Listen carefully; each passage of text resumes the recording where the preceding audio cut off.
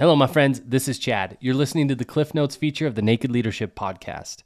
Every Friday, we post a condensed version of this week's episode. Those of you that have little time to listen or want a quick reminder of the principles we discussed, we made this for you. If you're looking to enjoy the full conversation, just navigate back to the previous episode and you can listen to it in its entirety.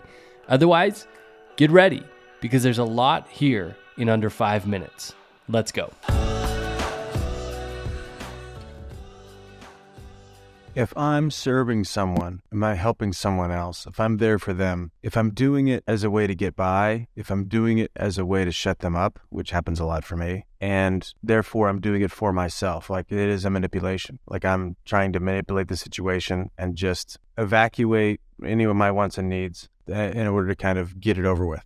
So I'm serving them with a full belief that I'm also worth it to be served. I'm also going to deliver on all my promises. And so that my service to them is not me evacuating and abandoning myself. And there's plenty of evidence in my life where that's just the easier route. And so I keep doing the short-term gain, long-term pain. But if I'm like scraping the bottom of the barrel for resource and emotion and energy and love that's really not there because I haven't replenished myself, then they are using me, but I've used myself. It's really vulnerable to have needs, to acknowledge the fact that I've got needs, and then to go out in the world and trust someone else to help meet my needs. That's vulnerable. And in order to avoid that, I might act like I don't have any needs. And so by a tool, I mean I'm an inanimate object. Like I'm not a real person with a heart and with my own shit and with my own fears and concerns and insecurities and all that. I try to dull those down as much as possible and just see myself as a machine. And I don't have needs and I don't have failures and I don't have wants and blah, blah, blah. And therefore I'm a tool. So when I say I'm a tool, I mean really I've sequestered off the humanity of me. And I just see myself as an implement in order to get something done. And I do this all the time. Like this is like a default survival tactic. Not like glorifying it,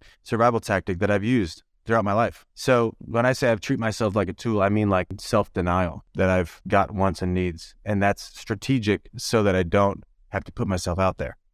Why we serve who we serve is if you've got camaraderie with the people that you want to serve, serving them naturally dovetails out of how you serve yourself and how you lead yourself, you know? And you can typically, I can easily relate to all of my clients' complaints, their challenges, their desires, their hauntings, all that stuff. I completely relate to them. I tend to usually speak about it so freely and clearly that they, it builds a lot of trust because I think about what they're thinking about. Give me the hard road. Give me the hard road. The hard road is meaningful for me. Like sacrifice and suffering is valuable and meaningful. And I think people that are ambitious tend to have that worldview. Their inner critic is tough. How do we meet everybody's needs? And how do we make it work out? And that I learned early that if you serve others, people like you. And they, even if they don't know anything about you, they'll love you because it's rare that people are in a conversation for the other person. And I got that early. Like I saw the feedback early. I know that that is a strategy to make a difference with other people, which matters to me. One of the most important concerns or interests in my life is making a difference with other people. That's what Legacy is crafted about. And there's a tension because if I don't watch it, I really aim only at that. And it's like I can either go for them or go for me, and it's better just to go for them. That really comes whenever I think it's an either or conversation. That's where the tension really is. Otherwise, it's a joyous kind of quest. Think about what I need and what I want and invest in myself, and that the future always seems better when I give myself permission to invest in myself.